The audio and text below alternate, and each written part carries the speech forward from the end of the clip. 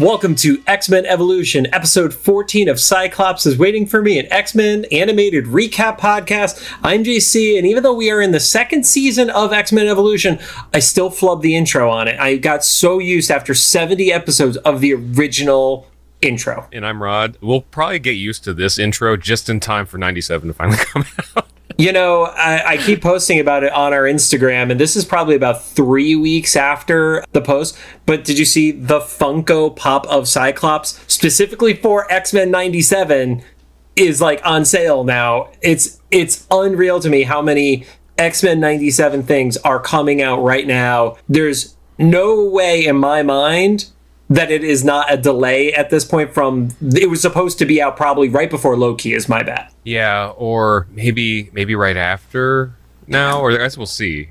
Well, because we're not even at the time of recording, Loki's not even out. Yeah. So that would mean it would be like a November-ish release. Mm-hmm. I feel like we got pushed way past where we were supposed to at this point.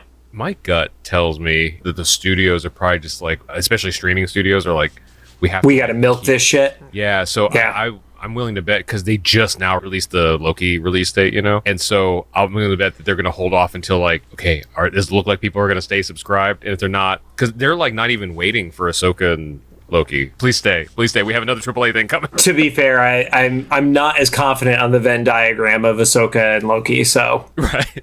Well, I wonder if they're just counting on, like, households, you know? Like yeah, it's got to be. Like, there's one person who's the Star Wars person, one person who's the Marvel person, one person who's under the age of 6, so they watch all the kids' content. Yeah.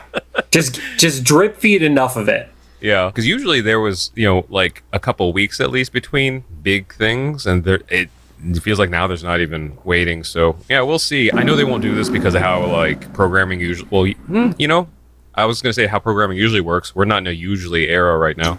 Yeah, usually doesn't exist anymore. I think at the time that this releases, if WGA is still on strike, which they might not be because they're actually going back to negotiations last I heard. Let's see how well that phrase ages. Right, yeah. Leave in the comments how that went, future all of us. If the strike is still going on when this episode is released, I read that this will be the longest WGA strike, like, in history, which is insane. So that's fun. Anyway, what I was going to say was, I think it'd be fun as a fan to have a series like X-Men 97 come out during, like, the holidays. So you just, like, kind of chill and watch. I know they don't want to do that because, like, rating. Rod, do you really want to have to remotely record this while I'm on the East Coast without my good audio devices? Because that's what you're asking for, Rod. I'm not asking for that. I'm just, as a fan, I just want to watch that. Also, thanks to friends at Adobe, we now have access to the cleanup tool. So I might be playing with that when we don't have anything urgent. So if, like, we have, like, a gap or something, I might mess around with that, but I know that nothing is ever an easy learning curve. So it sounds easy. AI is not easy. It does a bunch of stuff that you're not used to. So who knows? But anyway, if we do get into some, like, really, you have kids in the background yelling or something. Oh no, I'm just talking about literally having a work laptop and that's it. Gotcha. So yeah. Anyway, Cyclops is Waiting for Me is our weekly podcast series where we're going back and watching every single X-Men animated episode we can find, along with some bonus episodes. Our first series started with the original 1992 X-Men animated series, building up to the release of X-Men 97. Which we thought was coming to Disney Plus in 2023, where we went through all that. Anyway, so we're watching some other shows. Evolution, we're on season 2 now, so obviously it's been a little while. Some quick reminders. We're a recap show about a series that started over 20 years ago. There are going to be spoilers. And if you look up character names on fandom wikis, you're going to have shit spoiled for you whether or not you wanted to. If you don't want it spoiled for you, avoid the wikis, pause this podcast, go watch the episode, and then come back. Also, just a quick heads up. Next week, if you go in the order of Disney Plus, it is episode 2. If you go in the order of any of the wikis, they're saying that's episode 3. We have a special guest likely coming. We haven't recorded with them yet, so I don't want to promise anything until they have actually recorded with us. But yeah, that's just an FYI. Because there is no previously on making of an animated series like what we had for X-Men 92, I don't have a confirmed episode number because we're seeing it in different spots. Oh, no. Disney and IMDb are one way. Everything else is another way because of the order they aired. And we'll get into the order they aired in just a second. Okay. Also, we're not sponsored or affiliated with Marvel, Marvel Animation, Saban, Disney, Disney Plus. I could name a lot of stuff that we are not sponsored by. Is Saban involved with this now? I just felt like dropping Saban. Only purely from the amount of shit we have talked about Saban's production schedule, I just felt like throwing them in there. Yeah. I was like, oh no, he said he has it. Every time I find out something is going wrong in town, he's usually involved, or his name, or his company, or something. Anyway, don't forget to follow us on social media at Cyclops IWFM Pod on Instagram, TikTok, Threads, X, and Facebook. And of course, make sure to follow us on your favorite podcast services. Now, on to the show. Today, we're going to be talking about Season 2, Episode 1, titled Growing Pains. It aired on September 29th of 2001, currently sits at a 7.0 star rating on IMDb. And that's actually the first bit of trivia. This was originally set to air 2 weeks prior. I was going to say, is this the first one since 9/11? Yes, it was actually supposed to air on September 15th. And for those of us who are old enough to remember that era, it was about a week before regular television started airing regularly. It was mostly that 24-hour news cycle on basically everything. And if you did have programming, it was most likely reruns because, the country was in a very weird state at that point. I remember specifically, so I was in college and we had a few channels. So, and also because I was in school for music, a lot of us watch music stuff. And I know there's the joke, like when MTV still played music, they still play music at this time. Yeah. And MTV just went off air. It was just like a screen, with we're not doing shit right now. And especially because they were in New York, like TRL, all the biggest stuff was happening there. They did it was kind of just like the sign of respect. Like, we're not going to have entertainment while people are dealing with this. So I specifically remember, actually I should do a video about this on my TikTok, when they went back live, the very first thing they had was Jewel live perform Hands. Like my hands are small. It was like it's a very like respectful way to come back on air. I'm actually kind of surprised a show like this came. Well, I guess that's not too soon. It's the end of the month and stuff. It's hard to say like what's too soon. Like there's no precedent for any of this. Yeah, and I think it's also one of those scenarios where it's like other people had already started to do programming that was entertainment and stuff like that. So you could only hold for so long, and Yeah, I don't want to sound callous about it by any means, but it's also like you said, there's not a playbook for that kind of stuff because hopefully you don't ever have to open that playbook again. Yeah, and I think the one that gives me a little bit of pause about this is I remember specifically they were holding a lot of stuff that was like action or like violence based.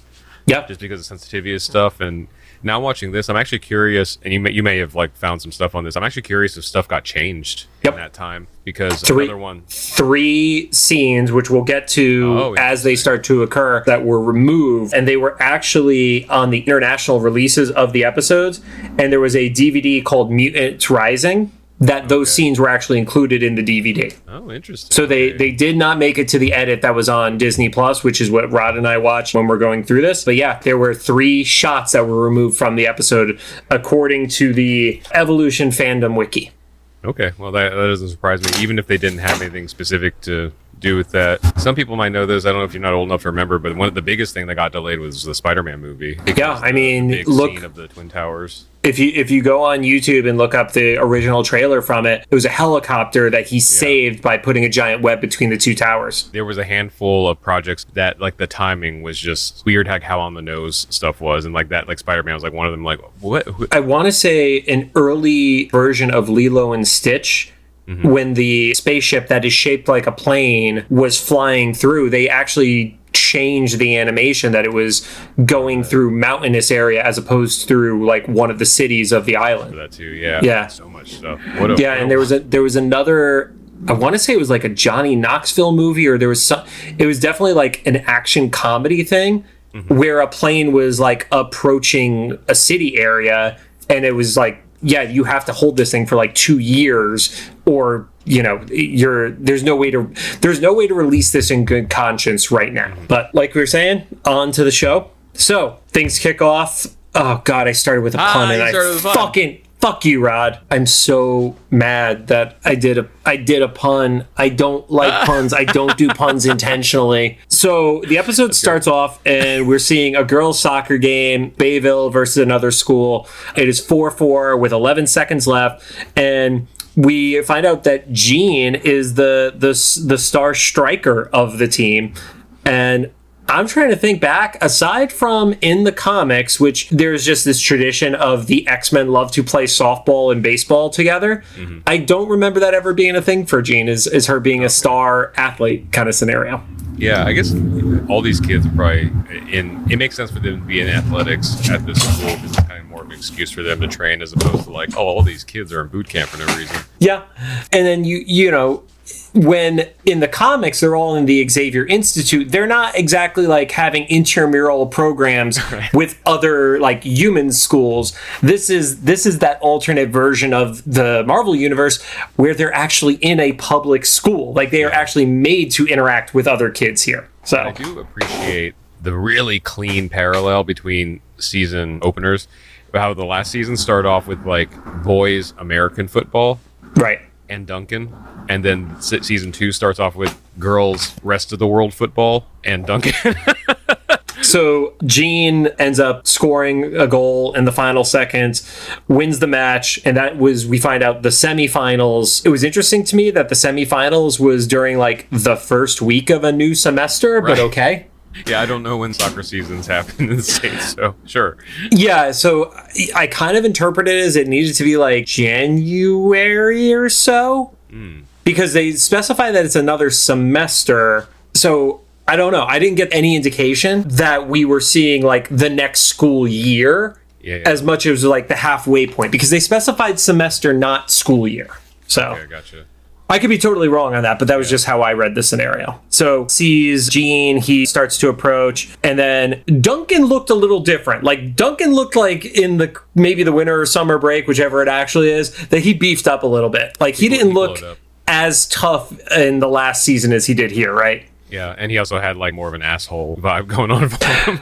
Yeah, he definitely got broier when he was probably taking steroids to recover from that concussion from season 1. Oh, there you go. Actually, there you go. His concussions like changed his personality, or he was like, man, I gotta get stronger so I don't keep getting these accidents. Yeah, I gotta stop falling over. You get that cutoff moment with Duncan. Scott yells over to Jean, are you riding or are you walking? Which, what an asshole thing for Scott to say. He's becoming our Scott. He's our Scott. That was 100% my vibe on this episode, is he is full-fledged our Scott. Turns out the Scott we know is because of hormones. The Scott we know is the 17-year-old Scott. Yeah. 16-year-old Scott hadn't gone full asshole yet. But to the writer's credit, that sounds like something like a 17-year-old athletic boy in high school would say to try to, win over a girl. It's like, are you riding or are you walking? Yeah. Okay, fuck you, man. So Jean is like, oh, yeah, Duncan's going to drive me home. And then the only part that I don't think Jean would have reacted as positively to as she did, he's like, yeah, maybe we'll get lost along the way. I feel like Jean, because I know she's a telepath, but I feel like she also has a little bit of like empath in her. I feel like she would be like, oh, don't use me as a part of this, like,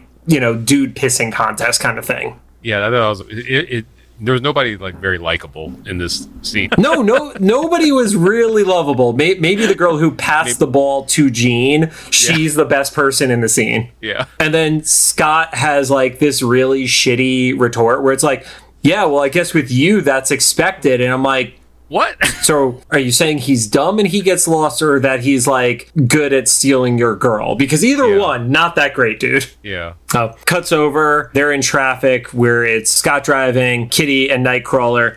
And Kitty is making fun of the music. And this is one of the perfect times for this joke to happen, where she says that whatever the band is so last millennium. Yeah. And that's literally a year prior. So it is the most like myopic teenage view of like, oh, this is old because it's from last year. And people are still like that, because some people know, but I have a TikTok account where, it goes frequently viral talking about 90s and 2000s music. And people are so, not everybody, there's like 25%. Mostly Gen Xers, so anal about what is considered 2000s and 90s music. I'm like, listen, man, Britney Spears span decades. So if a song came out like January 1st of 2000, I'm going to chalk that up to 90s, and you can think it's 2000, that's fine. She seems like one of those people. Yeah. To date the episode, there's a meme that's going around right now where it's, if NSYNC announces a reunion tour and your birth date doesn't start with 19, you need to back the fuck up. Yeah, because we need time and ibuprofen to get the tickets. Yeah, we can't do all-nighters to be there for it. I didn't think that they were actually going to do a tour, and they, as of recording this, they haven't announced it. But now I'm kind of curious, because they went from like presenting at the VMAs to they just filmed the Hot Ones. So, well, this is going to age well, Rod, because this will definitely be solved by the time the episode airs. So that is wild. So the band they're listening to, she calls the Stone Ciphers, which if you Google that, so I knew that's not a real band. So I Googled it just to see if it would pull up this episode. It does not. Like what we did with Dracula the musical. Yeah. Yeah. It doesn't pull up this episode. Somebody on this writing team is a conspiracy theorist. So that's cool. But it is a cool band. That does sound like a band. Wait, so what is Stone Ciphers? You can't drop a thing like that without saying it. There's a book called like The Stone, the Cipher, and the Shadow, which I didn't read the description on it, but it attributed it to some like dark thing or whatever. And then a stone cipher is a type of like encryption thing or whatever, like a type of cipher or whatever. And once again, I didn't read too much into it. I love how you like started to research and you're like, I'm good. Yeah, no, I'm good. Yours was, it's not a real band, so I have stopped caring. Yeah. And also on an extra level of like, I'm good with this. You know, like in normal Google, it kind of just messes up all your search results and stuff when you search something weird like that. I'm on this beta program of the Google AI thing. So it is like actively learning from me. So it just starts suggesting a bunch of other like conspiracy related and cipher related stuff like on the sidebar and like all this stuff. And even when I'm typing my Google Docs, I'm typing these notes. It's like, you looked up ciphers. Here's some more. I was like, this is not what I want. Okay. So now when Rod researches the show, he literally has to pull up an incognito window to do so. I'm not even sure if that works because everything's connected. They know everything. That's amazing. But we'll get you a Tor browser. That's all. So get you on an FBI list. Right. So but there was definitely a distinctive like at least half a song someone wrote like by like a kind of a 90s alt rock band or I get 2000 whatever, it doesn't matter. And I don't recognize the song, and the only thing I could find was the composer for the series is named William Anderson. Not a great name, not a searchable name. Don't talk shit about the guy's name. Just say it wasn't very searchable. There is a difference. Well, I'm going to give him more flack here, though, because then he had a link to his official website as a composer. It is not paid for it. So I hope you're doing okay. I was able to You're such a judgy fuck, Rob. I was able to find more information about him. His name is William Kevin Anderson. Now you're going to dox him. Right. He's done a bunch of great stuff. He worked on the My Little Ponies and stuff. My gut feeling, and if for some reason, William, if you listen to this... you haven't motherfucked Rod for the shit he's been talking so far. Yep. Right. Please correct me on any of my assumptions. Edwin McCain has. Yeah.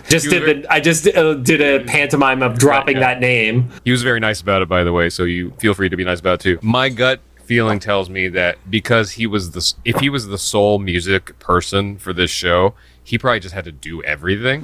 So I don't know if that's him singing. He probably wrote it. If he didn't sing it, maybe he hired a friend just to ghost vocal it or something. I've done that for stuff. I've sang for friends' projects, uncredited, because I didn't want credit. And also for the show like this, it's easier to have what they call like an all-in or work for hire, just so they don't have to like clear a bunch of stuff down the road, like when it goes to Disney Plus. So there's no credit for it, probably by design, so they can easily like migrate the show to wherever they need to. Otherwise, it's kind of like the Dazzler song in '92, which I'm still dying, because that was like a full-fledged song. That was like half of a verse that we got to hear in it. Because then we heard more of it a little bit later, right? Yep. So this one, I think...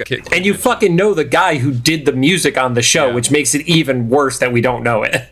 Yeah, so I was talking to him about there were other people involved in like the music part, maybe not the composition part of stuff. Let's put it this way, like, no surprise because Saban. A lot of the other people weren't exactly the most moral people either. What's crazy is, for all we know, it could be somebody famous that sang that Dazzler song or this song. I don't know if you saw the news. You know the singer Tinashe? Not off the top of my head, no. She's a great R&B artist. She's written for a bunch of artists like Britney Spears and stuff. She's sang with Britney Spears.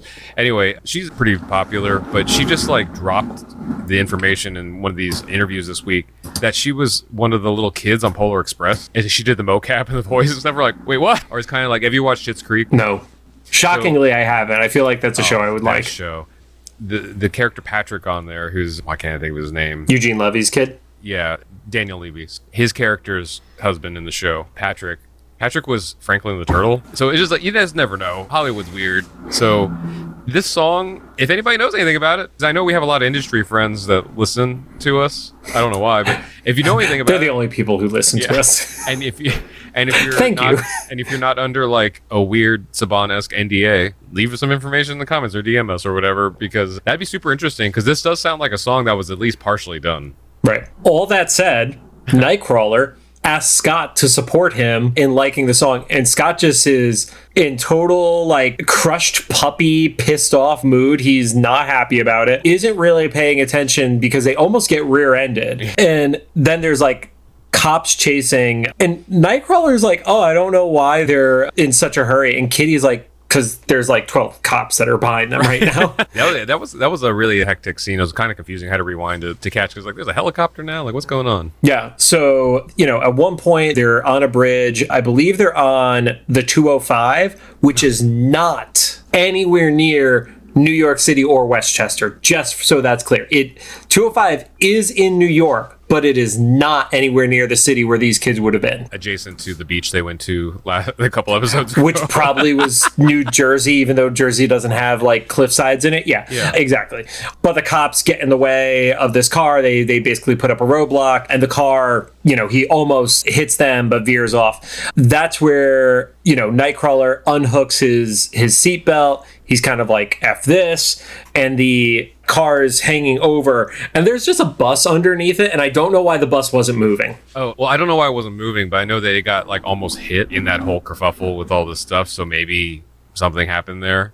Yeah. I don't know. The bus drivers in this show are not the best bus drivers. It was actually, this was right about the same time with the Spider-Man thing. Very like similar. Was that Spider-Man 1 or was that Spider-Man 2? The movie? Where he had the choice of the bus. The bus was hanging off the thing, and then the New Yorkers like helped him because the Goblin or Green Goblin. If it was Green Goblin, it had to be one. I have the internet in front of me. But we don't research shit that we talk about here. Spider-Man, 2002. Okay, so yeah, it was the first Spider-Man, I think. Wait, nope, this is an AI answer. It's not telling me the truth. Stop using AI. I don't have a choice because I'm in this thing, and so it just. God damn it, Rod. Peter Parker runs after school, but okay, it doesn't matter. Anyway, it reminds me of that leave scene. This in the edit. Yeah, whichever Spider-Man movie it was where he had to save like the bus or or whatever, like this reminded me of that, and it happened in New York, and it was at least within the same like few years. Wouldn't matter what movie it was in. And that's where we get a cliffhanger going into the animated intro. And I realized it as I'm saying it out loud. I didn't watch the animated intro for it being a new season to see if it was any different. I was half paying attention because I was trying to type up my notes from all the music stuff. From the buses? Yeah. I didn't. Does your Disney Plus let you pause yet, by the way? Oh, yeah. No, okay, I think that was just that day. But I didn't notice anything strikingly different. But I was also kind of looking at my peripheral. I can't remember if the opening had the Chamber of Cerebro opening, like the X from that might have been new, but I'm not remembering. That is new because remember, we didn't even have a Cerebro chamber until halfway through the first season. So, well, I fucked up, Rob. I've spent more time paying attention to the Japanese intros, multiple, for X-Men 92 than I did for the start of this season. So, all right.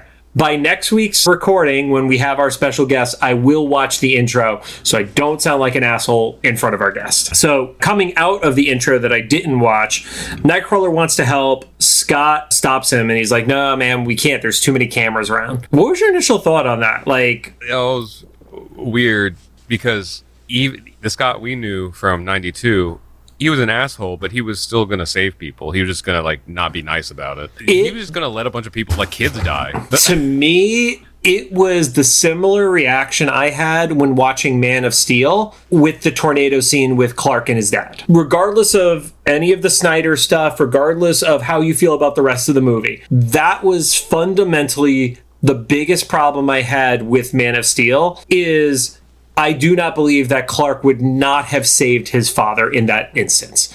Regardless of what his dad said, I refuse to believe that he was weak-willed enough to not be like, no, screw it, this is the right thing to do. Yeah. And I feel like when Scott said that, I was like, you're not going to let people die, dude. Like, at the end of the day, you still have to be a hero, even if you're kind of a petulant brat once in a while. I guess the thing that kind of made sense here, though, was they're not heroes yet, because they even talk about it in this episode. They haven't actually done a whole lot publicly. They've gone on. They haven't done like anything publicly. Yeah, so they've gone on these little like internal missions to try to kind of keep them. They were basically like kind of protecting themselves in a bunch of scenarios and stuff, but they haven't like gone off and saved other people and stuff a whole lot. And so he's not a hero yet, but he is like a Boy Scout. So he's one of those guys that if like his superior says like don't out yourself, he'll do it to like everything else's detriment. So I guess that's kind of what's happening here. And we'll see later, this moment was, I think, kind of supposed to be a little off-putting because it becomes like a focus of the rest of the episode. Yeah, so the car does start to fall, and Kurt is the one who, I guess, makes the first move on it because he teleports, grabs the driver, and then we see that this was also captured on camera. The car is falling, and then from off camera, Scott's blast. This kind of goes to what we talked about a little bit with the last season. He's getting more control. Because if he does that wrong, that could actually kill more people. Right. Yeah. I'm just kind of surprised more people didn't see that. I guess if there is a car that is hanging over the edge of a highway on top of a bus, how many people are looking in the other direction? Yeah. Like, people saw the flash happen. That's reported on the news later in the episode. But nobody was looking at it because you're still like, oh, the thing fell and we're seeing where it falls, and then you turn around and then it's like, unless there's a guy holding a giant laser, like Cable in Marvel versus Capcom kind of shit. Yeah. like it's true too, because when they cut back to them later on, they're not really in the car, so he could have been anywhere, so he could like strategically move somewhere with a little bit more incognito. Yeah. So after Kurt teleports in with the guy, I love how it was shot that he teleports with the guy, basically grabbed him from behind and just kind of pushes him off, and then immediately teleports away rapid fire too, so that the guy couldn't like really realize what was going on and out him kind of scenario.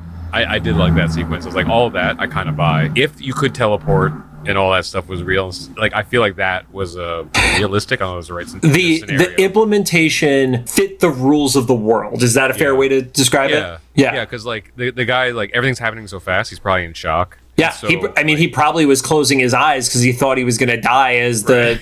Like, I can't picture being in a car that's falling towards the ground and you're not, like, gritting your teeth and closing your eyes and hoping for the best, you know? The closest thing I kind of related this with was when I worked in live audio. I was unloading a truck one morning at Dover Downs, Delaware, and... I was just going to ask you what Dover Downs was. I had no idea until you said Delaware. It's a casino, in Dover, and we were doing, like, some trade show there. And so we were unloading a bunch of AV equipment, and you've probably seen these really heavy metal stands that like flat screens go on. They were all under the lift gate, and they were up, and someone wasn't watching, bumped into one of them. I was turned the other direction, like bent over, picking up, getting something strapped in or whatever. Yep. And the thing is like an 80-pound base, fell over and just conked me in the head. But since I didn't see it, I didn't know.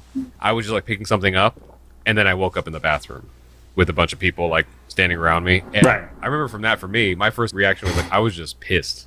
I woke up like, what the fuck? Like, I didn't even know anything hit me in the head or whatever. It was just like anger. So I'm not saying like this guy was so angry, but I feel like it's something like that went so crazy. It could be anything. So this was a fun sequence of everything kind of, worked. Like the kids were where it happened. They probably didn't see anything because the way the bus was and stuff. Yep. And for all anybody knew, with like the car just fell a weird way, so it didn't hit the bus. And so it was cool.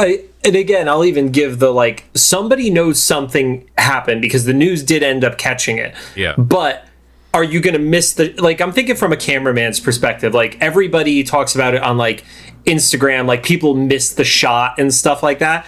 I feel like the one person who's going to get the shot is the trained cameraman who is going to follow that car regardless of what tragedy could have potentially happened there. He's going to follow whatever that car lands on. Yeah. It's not the Instagram fails of, the kid falling down the side of a creek and everybody's mad that we didn't see the kid land. I have an interesting Instagram feed. Kids getting hurt. My favorite part of that account is it's always, they were okay, - the mom. That's what, yeah. And then you see that Scott and Kitty are basically on the side of a building. Kurt teleports back, and then she pulls them like through the wall to get out of the way, right as a news crew arrives and runs past them. So they did the Homer Simpson Bush meme.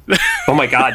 Was that before the Bush meme? It was definitely before it became a meme, but I don't know what episode that clip came from. So I think you got to look it up. To look it up. See Homer. Let's see what AI tells us now. Yeah, Homer Bush meme origin. See Simpson. Why can't I type 94? That is that old? Jesus. Mm-hmm. Okay. Yeah. Kitty Bush memed. All right, and we have our Instagram clip. Yep. Rod, I think you need to make the video of the two of those side by side with each other. I just have the bush, and I'm not going to set it up because I'm going to have to make a lot more work for myself later if I have to actually do it. I know you are. That's why I said it, because I want it to be more work. I want to take pictures of random shit I see online, and I want you to do these fancy edits that I cannot do. It's perfect. Oh, what is this? I got so confused for a second because it put the screenplay is on this article that I'm reading of the Homer Bush meme, and I had a freaky moment because the screenplay says driveway day. Rod is playing, and I was like, wait, what? I forgot. Different Rod.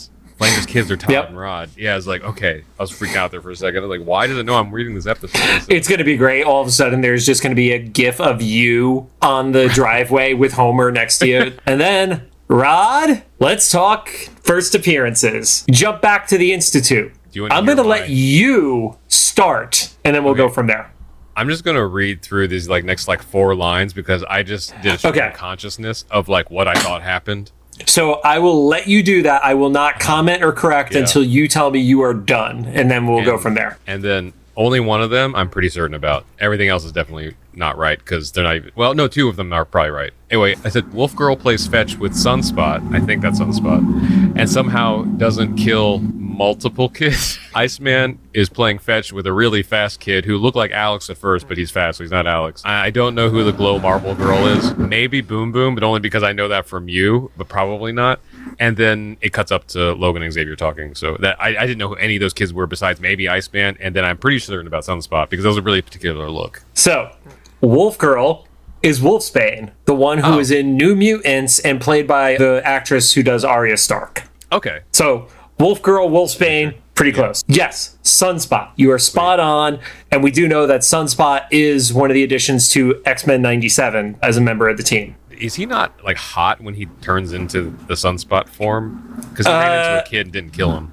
I think it's similar to a Human Torch scenario, because Human Torch can pick up a person and save them when they're falling from a burning or from a building and not kill them and roast them alive. So I believe it's a controlled scenario like that. Okay. For purposes of making it easier, because your point is spot on of bumping in to multiple kid, we could just call him Jamie Madrox. Okay, I don't know who that is. That is Multiple Man's real name. Oh, it's Multiple Man. Okay, I didn't know Multiple Man from back then. You did? Okay, so he was. Yeah, I had a trading card when I was a kid. I don't think I actually saw him in anything else. You would have seen him if you didn't block out the trauma of X3: The Last Stand. Oh, I didn't block it out, but I just forgot about it. Yeah, that movie. Iceman playing baseball by himself, throws it. By himself. That was my original note. Was he's playing by himself? But then he throws it, and that is Cannonball, who was Sam Guthrie. Because remember, even though there was an early version of Cannonball from the New Mutants comic that had darker hair, both Michelle Waffle and I pointed out that oh no, Sam is a blonde. This was Sam as a blonde. Okay, yeah, I remember that because in the episode that Michelle was on, he was a redhead, which was short, spiky hair. Which fucked with us because there had been the earlier version of him shown where he was in his X-Force uniform with the short blonde, spiky hair. Gotcha. Okay. Yep. Yes, that was Boom Boom. Oh, wow. Okay. Yep. That was Boom Boom, who already has more screen time in this series than she did in X-Men 92. And then we get a commentary from Wolverine who's talking about the new recruits. And then we see 3 others. I didn't catch those. There is a girl who starts like a fire in her fingers and hands. Oh, yeah. Okay. Who... I'm not shocked that you don't know Magma. That's a little bit of a deeper cut. One of the things that I spoiled for myself, I thought the character was Mirage, who is a well-known member of the New Mutants, who is actually the Danny Moonstar from the New Mutants movie. It is not her. I was wrong about that. And we'll get to that in a future episode. Okay. And then the blonde guy with the weird haircut is the best way I could describe him.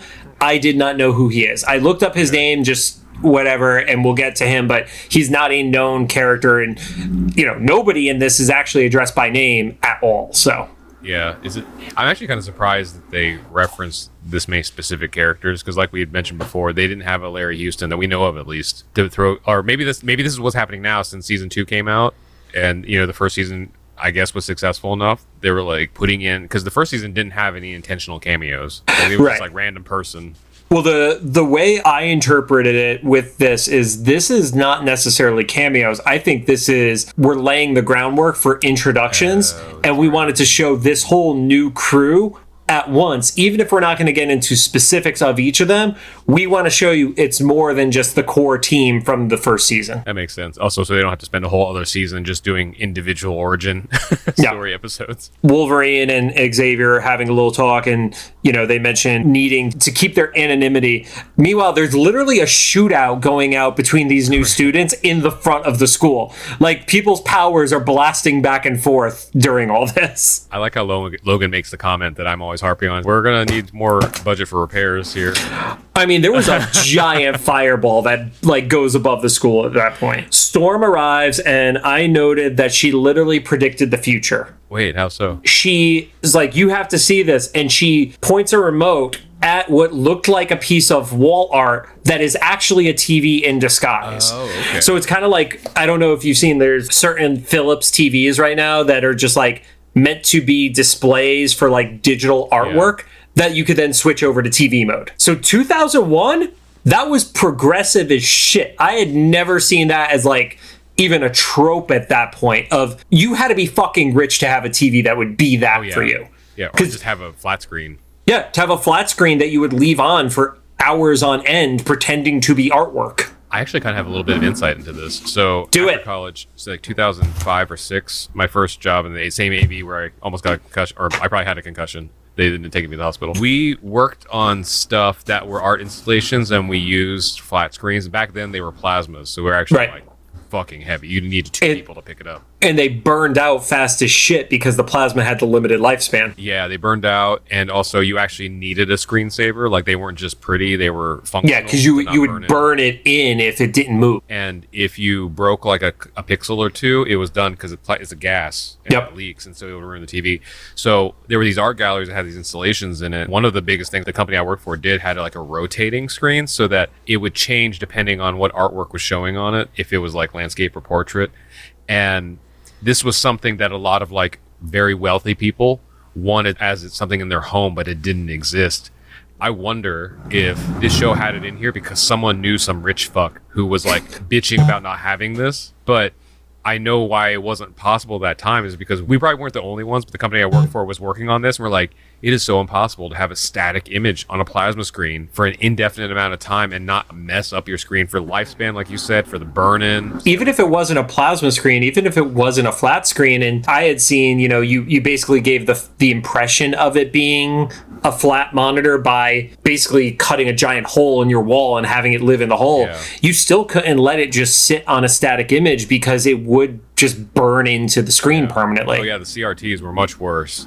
Like those would be like a few hours. You'd have like Windows starting screens burnt into your monitors and stuff. But this, I think that the thing was because it was flat. A lot of these like wealthy people were like, "Well, it's flat, so it's like a painting." We're like, on the inside, there's a lot of shit going on, you know. And so yeah, I kind of did predict the future. But I man, this is where if we end up like talking to some of the writers and stuff, it'd be great to find out if whoever specifically pitched this idea in here was like, I was at this dude's house the other day who's being a dick about this painting. But this was the time period that this was being worked on because I was working at a company like right after this. I love how you say that. You know we're going to forget. If we talk to any of the writers of this series, we are 100% going to forget to ever ask this. Yeah. The amount of things that we said we should ask the Leewalds when we have them on the show that we just completely forgot to ever write down and come back to. It's just a giant void of our, you know, word vomit. So it was probably better for all of us. Yeah, we had a great episode with them. We don't want to ruin it with our bullshit. So Storm puts the TV on. It is the news broadcast that I mentioned, and instantly everybody knows that it was Scott, internal in the,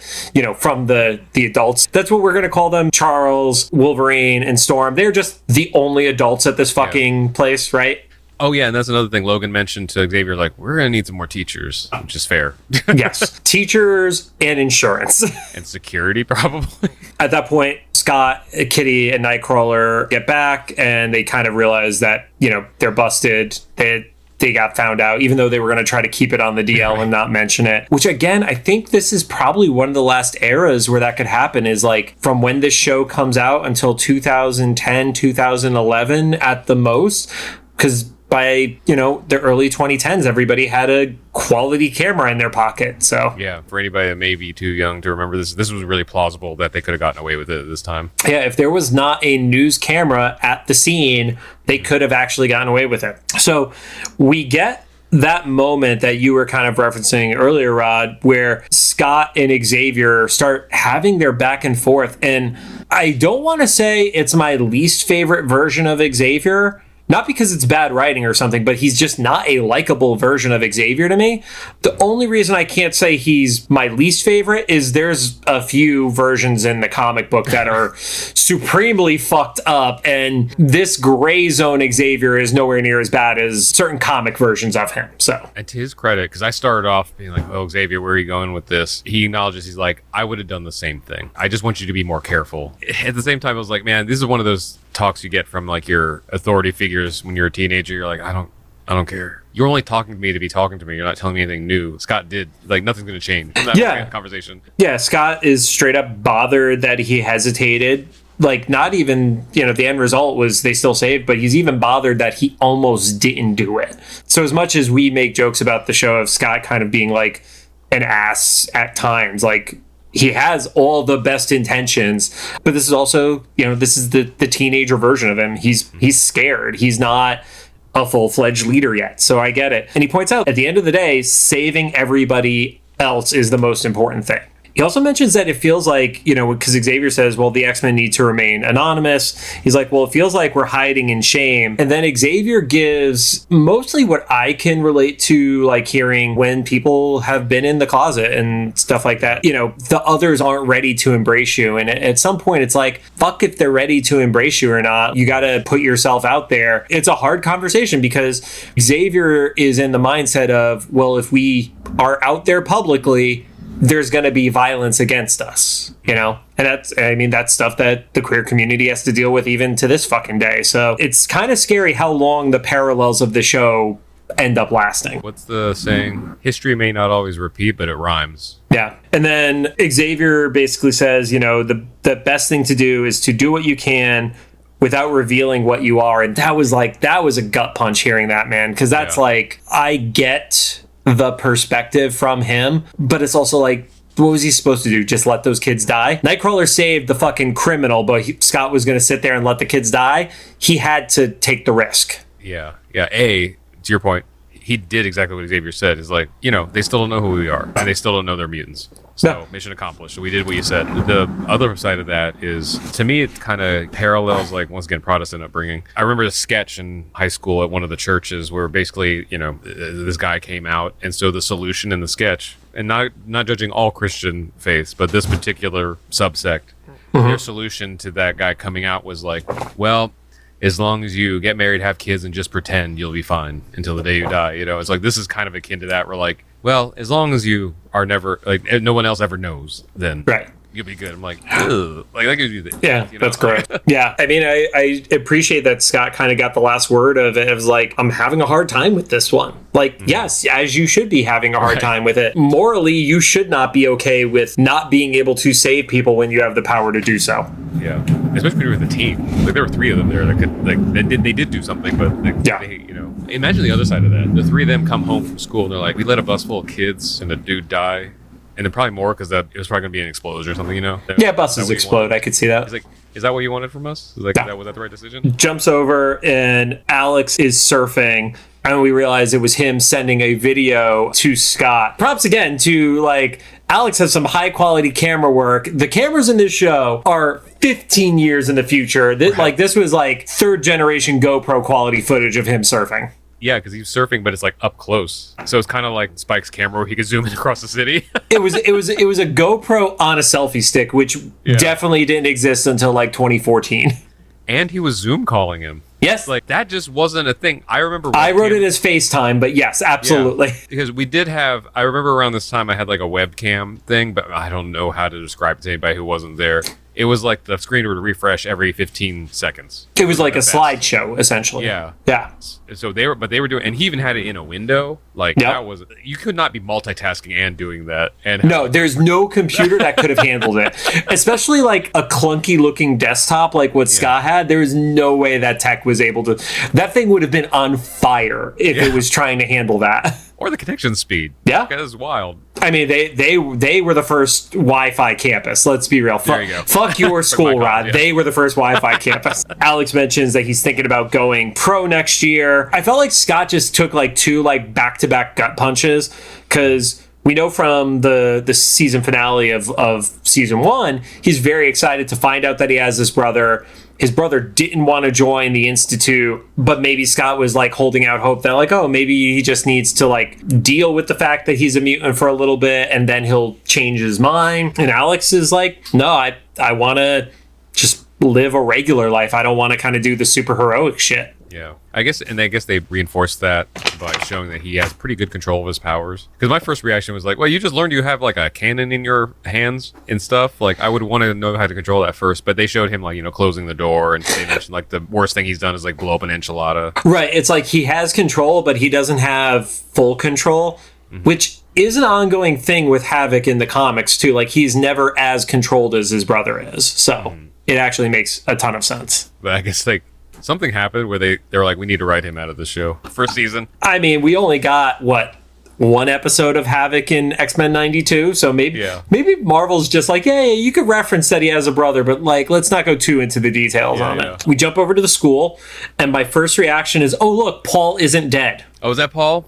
I believed it was Paul. Yeah, because he was like, hey, look, it's Gene. Yes, so Paul's not dead. It's a Beatles reference too. Paul's dead. Sorry, music people will get that. Oh, is that the conspiracy that Paul McCartney has been dead for decades and it was somebody who was replaced? Yeah. As far as we know. Brotherhood kids are standing like against the wall by the entrances, not in the bleachers like everybody else. Jean arrives and she's waving, and it's as soon as she starts waving, I'm like, there's no way she's looking at Scott. There's absolutely no way. This is teen movie trope time where Scott needs to just have like the worst series of events happen in rapid succession to him. Yeah. We're watching Scott's, I guess it's not a villain origin story, but asshole origin story. At the very least, the best friend origin story. There you go. The friend zone origin story. Randomly, we see Nightcrawler throws a paper airplane. This is a scene transition. Not a scene transition, like a shot transition. Yeah. No one sees Toad from a distance being gross and eating flies with his tongue. To their credit, though, once again, like, teenage boy, they're like, they're all gross. Yeah, he literally has yellow teeth and a green tongue. It's kind of this show's version of nobody looks up and sees the Sentinels. Yeah. This is just nobody actually looks at Toad's face. And they kept up the theme of his backdrop music is like this like stock 90s like hip hop. And I like his comment too, like he can't catch the fly all of a sudden. He never had a problem before, but he was like, even the flies think they're better than us. And I was like, wait, what? Are you? I guess it's just supposed to further them as the outcasts. Well, at the end of the last season, we did have that comment, oh, well, what does this mean now for us? And now I guess it's like, yeah, they don't have anything. They literally just have each other as a group, and that's it. Which for Pietro, that's got to be extra awkward because he doesn't have his dad anymore. And then we see that Lance is still into Kitty, which I know we got that in like their first interaction in their origin episode, but like I kind of forgot about that plot line for a second. I had totally forgotten about it. Yeah. Then there is a great shot, and this is where there are aspects of this animation that are way more cinematic than 92 was. That gets cut off by Rogue walking into the forefront of the scene and sits next to a girl with purple hair. Yeah. Thoughts on the girl with purple hair? It's a new British girl asked Rogue for directions to class.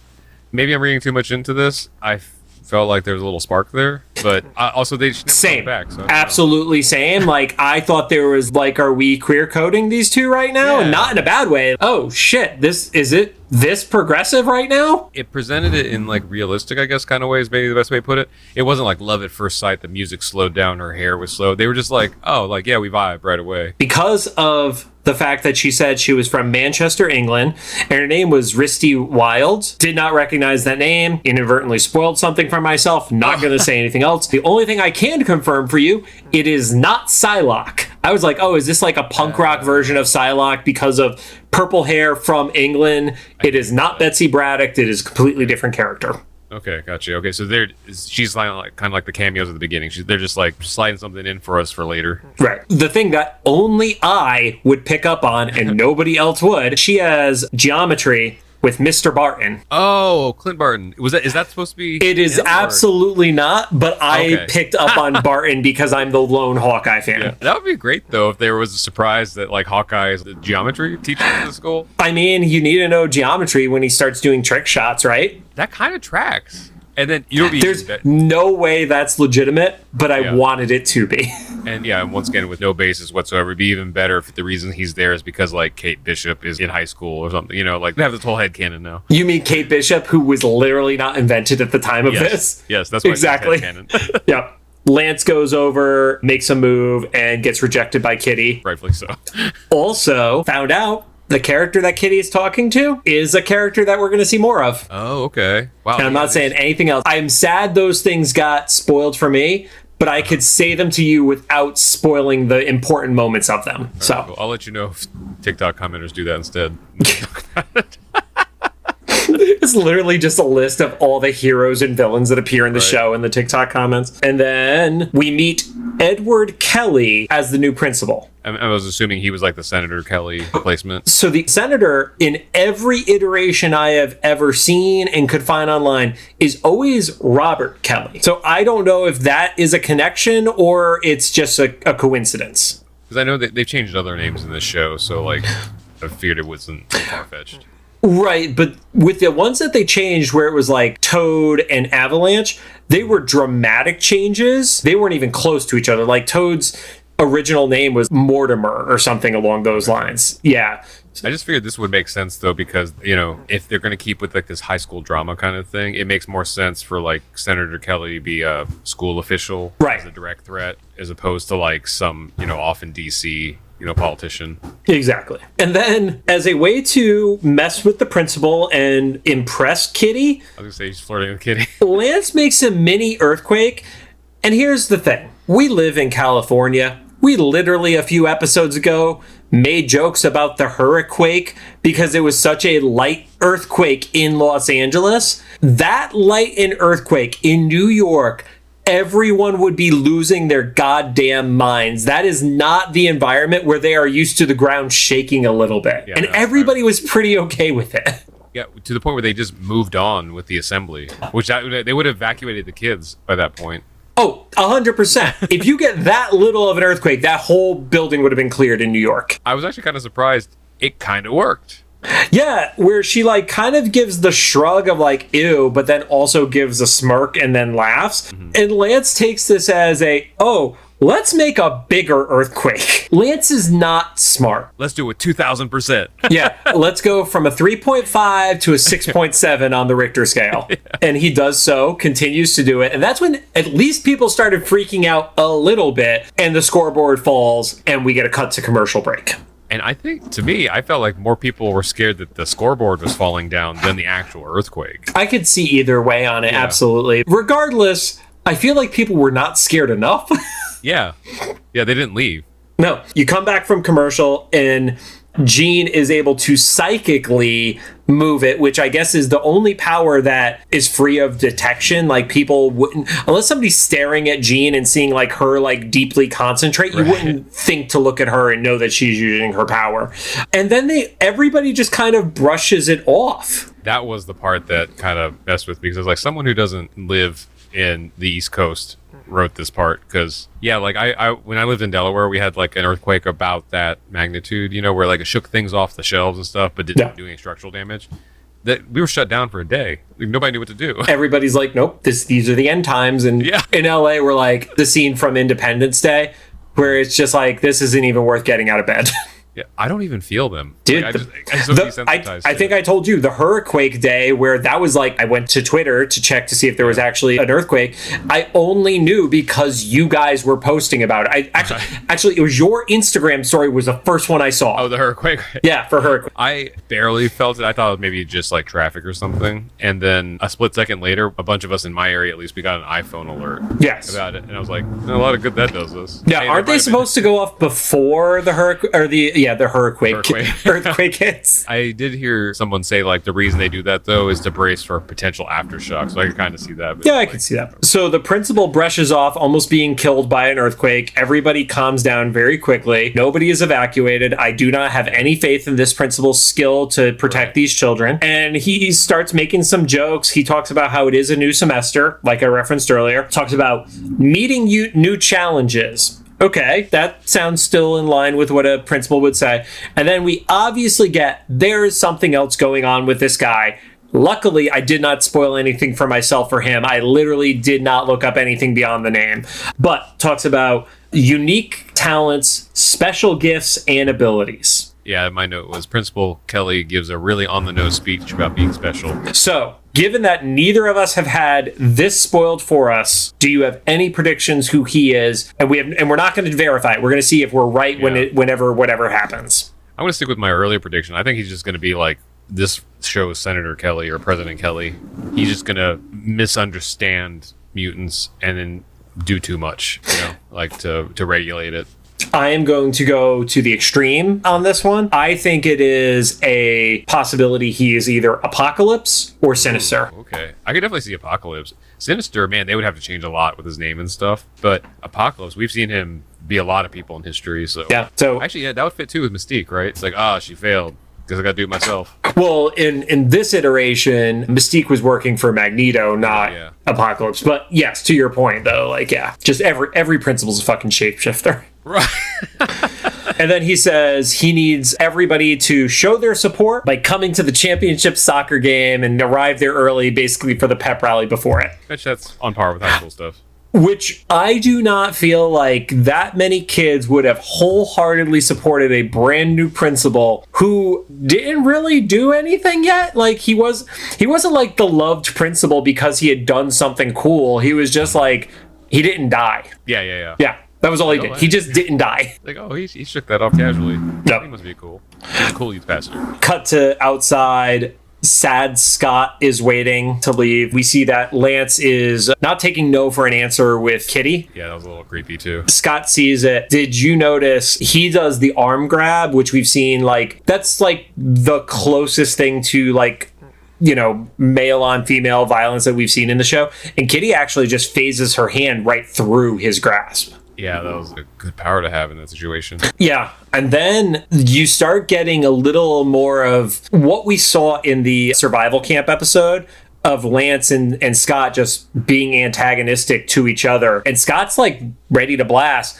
And Lance is all for it because Lance knows he can take it. All it does is out Scott. Like a little bit right before this scene happened, I was like, what is keeping the Brotherhood from... Like, if Xavier is so worried about the public knowing about mutants, what is keeping the Brotherhood from just doing it? Because they don't care. I mean, they are literally rebellious teens. Like, they are the definition of we don't give a shit. But Kitty talks him down, and then, as if you were Nostradamus, Rod, Lance says it's time for the Brotherhood to go public. So they probably, that's probably less me being smart and predictive and more the writers doing a good job of like setting up the expectation. Planted all those proper seeds for you to be like, yes, I agree with you guys here.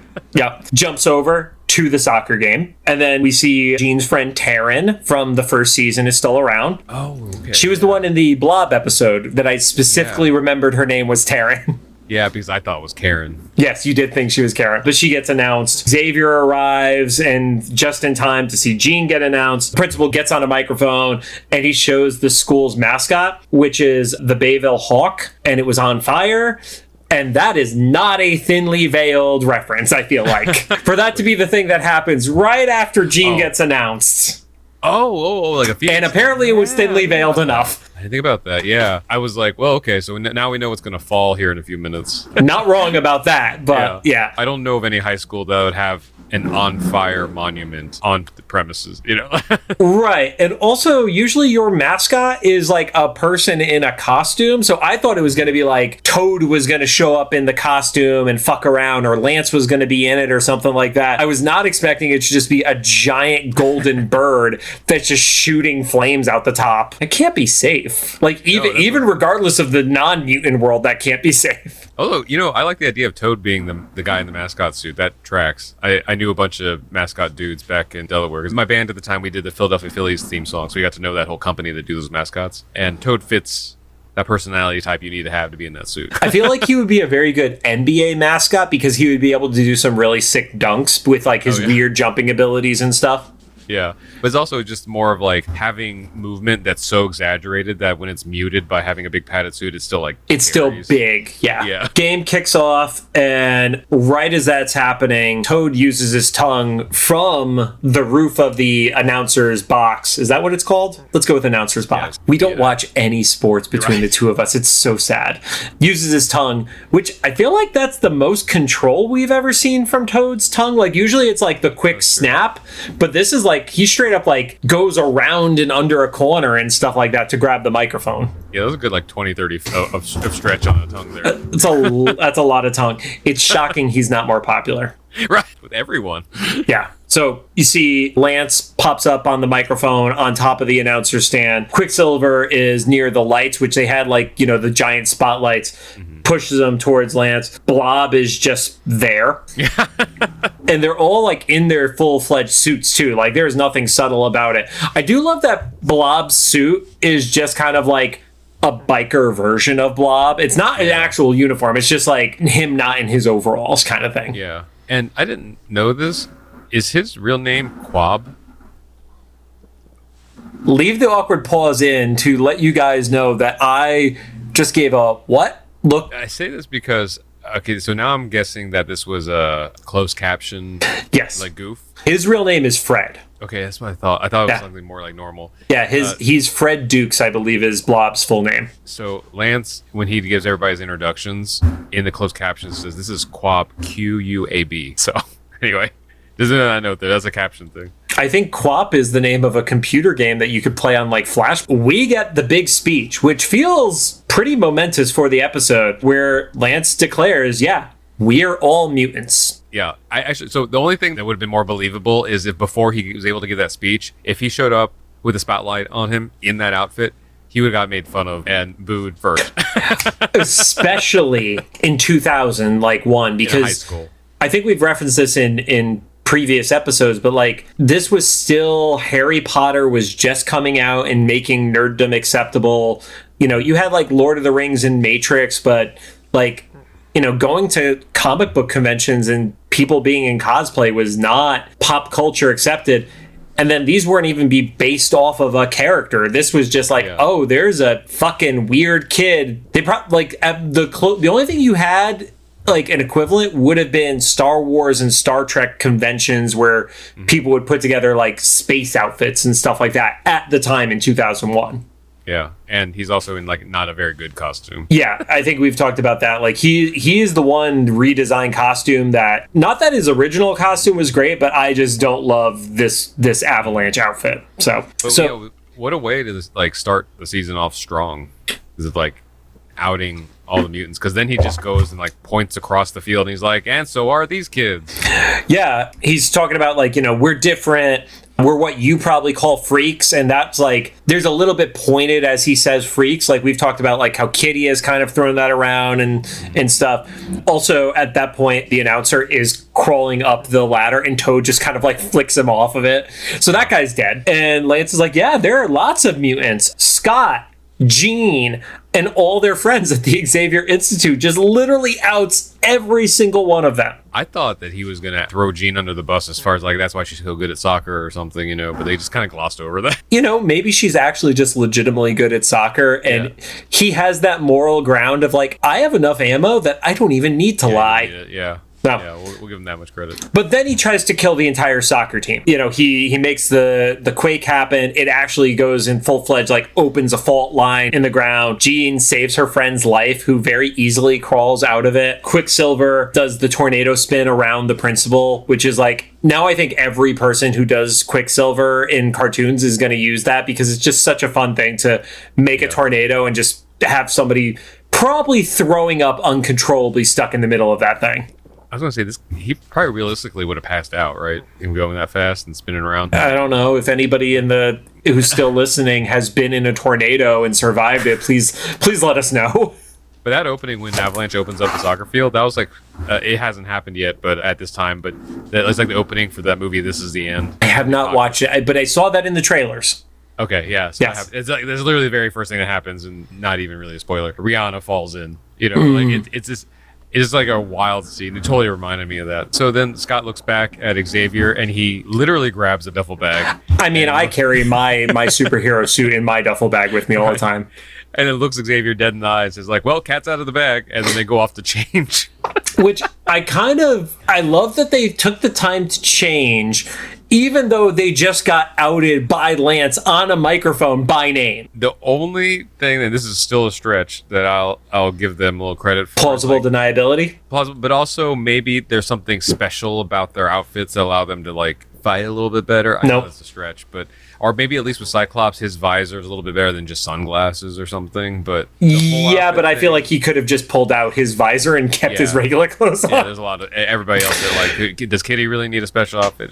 Whatever. But, sure. Of all people, Kitty doesn't need a special outfit. So Xavier's like, oh, shit. And then he telepathically hits up Storm being like, yeah, I need to get you over here now. And I think he just didn't call Wolverine because I don't think he wanted Wolverine to murder these children. Because that's what would have happened. This like literally just outs mutants to the entire world. Wolverine's just going to start popping claws. Yeah. So we see Blob actually start to make his way up the bleachers. As that's happening, did you notice that the bleachers were starting to cave under Blob's weight too? Oh, yeah. And so I wonder if there's like a little bit about that was like density control, because we've never seen Blob, like, aside from the one table in the cafeteria, just like damage stuff by walking up it or past it, Oh, that's true, yeah. Yeah, let's do that. Let's do that instead of like in continuity. Blob grabs the flaming bird, and then from off camera, Cyclops shoots it, and of course the school lights on fire. Because of a giant flame they put over the bleachers. Middle of the field, you get Scott and Lance who kind of like square up to each other, and then they don't even start using powers. They're literally like ready to like get into a fist fight at that point. Yeah. Like I think Scott was kind of relieved. He's like, yeah, I could actually go now. It was personal with them, so like it's just more satisfying to have like the fist hit your face. Yeah. Then we kind of get like a great series of individual moments where Spike takes out some of the cameras and stuff. The satellite dish, sorry, you're right. Yep. Kitty pops up there, puts her hand through the camera, and actually pulls out the VHS and then destroys the VHS tape inside. I wonder if that makes sense to kids who were born in like the last 10 years. So, like, what'd she do? It's like, have you seen the meme where it's a music cassette with the pencil next to each other? Yeah. And it's like, if she doesn't get this, she's too young for you. Actually, just today, I'm ordering samples for some merch for my music stuff, where it's a hoodie that has like my cassette logo on it, and then underneath it says, "Hey, I'm single." That'll attract the right kind of people too. I can't even talk shit because I did a pun at the start of the episode, and right. So now we're even. You do another one, I'm going to talk shit. Jean telepathically stops Quicksilver, saves the principal, and then the principal like goes mutant bigot on her. Like he like shrugs her off as she tries to check on him and help him. My only thing about that is he might have been kind of like the guy who got saved by the car earlier in such like confusion, disoriented and stuff. I might have thought she was the one doing it or something. Because if we're seeing Quicksilver because of animation, yeah, that's very, very valid. That it would have just been like, oh, he just heard her name and sees her when he gets brought back down. That's kind of why I'm still seeing the Senator Kelly thing kind of play out here. Where like. He feels the threat is greater than any positives that could come out of having this crazy situation. Rogue has the line of the episode where she says, "I'm about to get big and stupid." So she goes over, absorbs Blob, and then they just as he's attacking the bleachers and drops him pretty quickly. Nightcrawler just drops Toad very easily. It is nowhere near as good a showing as it was for Toad in the first episode, where him and Nightcrawler were able to kind of go like head to head with each other on this one. He is very much the punchline of a lot of these fights right now. Toad is not holding his own anymore. We see that Lance starts to quake. Scott shoots him, and then Storm arrives and puts out the school. And then I don't know if you saw in the background, Kitty is with Lance. It looks like she's helping him up, not because she's like, friendly with him, but like he's definitely down. Did you see that? Oh, I didn't catch that. So one of the things that was noted as being removed is there is a Rogue under the bleachers scene, and then a Lance and Kitty rescue scene, which, looking at the start of the episode, I did notice, because normally the episodes are roughly 22 minutes.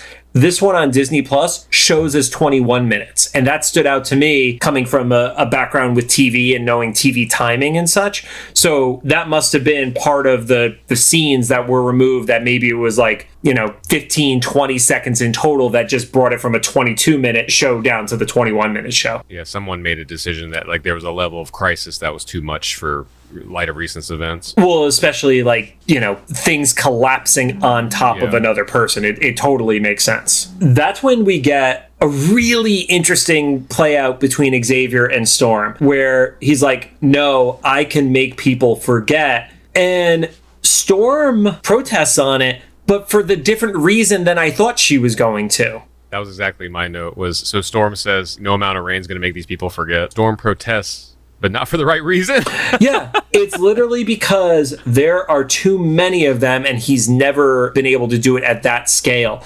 And I was like, God damn, she drank the Kool-Aid on him. So she's been around for him doing this very frequently. Yeah, like she has no problem with him doing it. I think she's mostly just worried that he's going to strain himself and like pop a blood vessel in his brain or something. Yeah.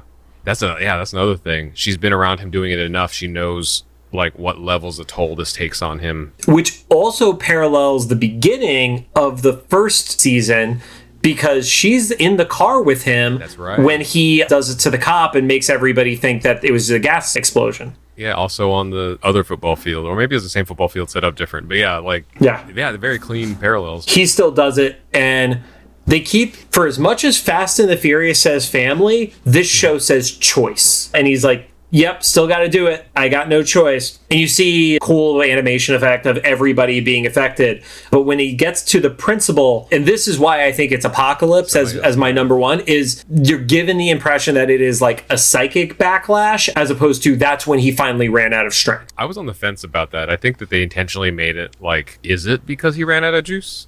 Or, was there some, because it was animated that like something pushed back, because I had here like Kelly pushes back, but then like he later on Xavier's like, oh, it was just too much. I was like, was it just too much? Or Xavier wakes up in the hospital and they're like, yep, everybody believes that it was just the fireworks that caused the damage. And it's like, you had fireworks at a high school football game? Yeah, everyone's like, what kind of irresponsible principal are you right now? You had a fire mascot and then fireworks. So obviously Xavier was worried about the footage between, Wolverine and Storm and Cyclops. It's like, yeah, apparently there was like some sort of magnetic interference that stopped the feed before it was live, which, let's also be real, nobody was going to be watching a live broadcast of a high school championship soccer game. Yeah. No. I was gonna say, well, I guess maybe because it was a rich school, but I was like, they weren't doing like live broadcasts of small events like that at that time. But I guess if you have like rich fucks who want like, like that's the second time you referred to rich people as rich fucks in this episode. Well, it's just the type of person that's so disconnected, that doesn't know what a gallon of milk costs or whatever. Like the kind of person that wants a piece of art to also be a display screen is also like, in 2001. We're going to live broadcast this on like television because so many people are interested. And then Xavier's like, magnetic? I wonder if it means he's still alive. And Wolverine is just straight up like, yeah, probably. You can't kill him yet. They still have a few more seasons to go. He's like, my skeleton has not been ripped out of my body yet. Like, he's got to still be alive. We get like a little bit of a moment between Xavier and Scott apologizes. And I hated that he apologized. I legitimately hated that he was like, okay with like, oh no, you were right. The world's not ready for this. And I'm like, shit, dude, really? Yeah, because we didn't get any evidence that anybody had a problem with it. They didn't show... Oh, no, I'm sure there absolutely would have been backlash as soon as, like, the ground is opening up and people are running in terror. No, I understand that. They just didn't show any of it. Yeah. So, like, we don't know what kind of... They weren't ready for it. Scott's talking about... We saw, like, what happened. But as far as the people, I wonder if he's viewing it from the Pandora's box perspective of if we're out in the public as mutants... Then is it like, I guess it's the Batman theory where Batman existing creates more villains in Gotham. Yeah. So is Scott thinking like us being out as mutants publicly, does that mean more mutants surface and not all mutants are going to be as good as we are? Could be the thought process on it. The episode ends on like, we don't get a ton of these in this show compared to X-Men 92, but it ends on a dark moment where it's Kelly in his principal's office and kind of mentioning like, Mystique didn't finish the job. To your point, probably somebody else that's another bigger character or something. Yeah, because I was almost originally like, they wouldn't have just put Mystique back as just a different principal, right? That would have been like too obvious. And then that line is like the confirmation of like, okay, well, at least it's not Mystique. So yeah, or I hope it's not Magneto. That'd be such a dumb move. He got face off, you know. I think if it was Magneto, Xavier would have been able to sense it. Not just sense it, but to be able to switch his mind, because we know Magneto is only able to stop it. I don't think it's been confirmed in this show, but because of the helmet. So yeah. Oh, you know what would be interesting if it was a time traveler?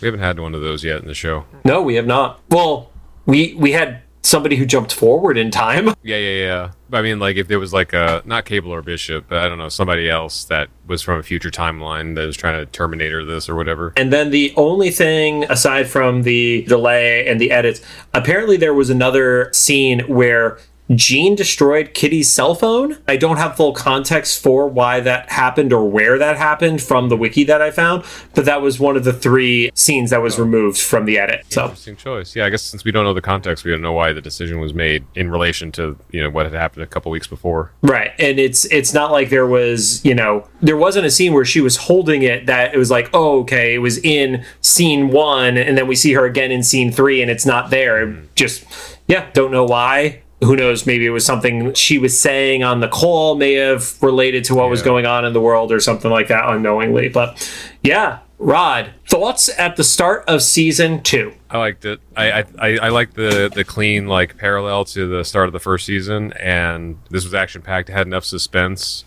You know, there's at least a couple scenarios and characters that we don't know about, but they gave us enough information to be curious about. So, you know, obviously we had, like, Magneto, all the characters that we got introduced to that were, like, is Rogue in a relationship? Is, you know, like, Jean is not interested in Scott at all at this point. So no, she is just straight up breaking that boy's heart right now. And now there's this constant threat of the Brotherhood, like, outing all mutants. And so what are they going to do about that? Right. And what's to stop them from just doing it in a spot that Xavier is not there? Like, okay, we messed up because we thought too small. Like, I feel like Lance has shown he believes in a war of escalation. The earthquakes are the perfect example. It's small earthquake. That's good. Bigger earthquake. And then he literally jumps to biggest earthquake that creates a fault in the middle of the soccer field. So Yeah. And what about you? I am excited to see the roster expand. As a reader, one of the things I do love about, you know, the X-Men universe is how many characters and teams and stuff like that there is. Because, you know, you look at Spider-Man is a pretty small group that is his core in the story. It's Peter, it's MJ or Gwen, it's Aunt May, and then maybe like Harry or, you know, his roommate and stuff like that, but it's not a massive group. Here it's like, oh no, we could get some really cool combinations. And I mean, you could also get infighting within their own team too. Like, because, you know, these are the seasoned veterans who are still just teenagers. And it's like, oh, who are these new punk kids who are trying to like be the hot shit now? I'm actually kind of curious too, and who the new teachers are going to be, because it's obvious to have all like students be the new blood and stuff, but I wonder who they're going to make adults and teach at the Institute. That's going to be kind of interesting to see too. Right, because we don't have the movie equivalent or the even X-Men 92 equivalent of the First Class. The First Class is Jean, Scott, Kurt, Rogue, Spike, and Kitty. Like they are literally the First Class. So so this is gonna be interesting. I'm excited. I like this show. Watch 97 drop in the middle of all this. Oh, it's 100% going to happen. We are not going to get to the end of season 2 without 97 jumping in the middle of it. I guarantee you. But ears open because I want to find out how this plays out. Thank you for joining us. And now, as I've teased it throughout the entire episode, next week for Bada Bing Bada Boom, which is a Boom Boom centric episode. So obviously I'm a fan of it. We are going to be getting X-Men Evolution director Stephen Gordon as our guest on it. So excited to have Stephen on. He has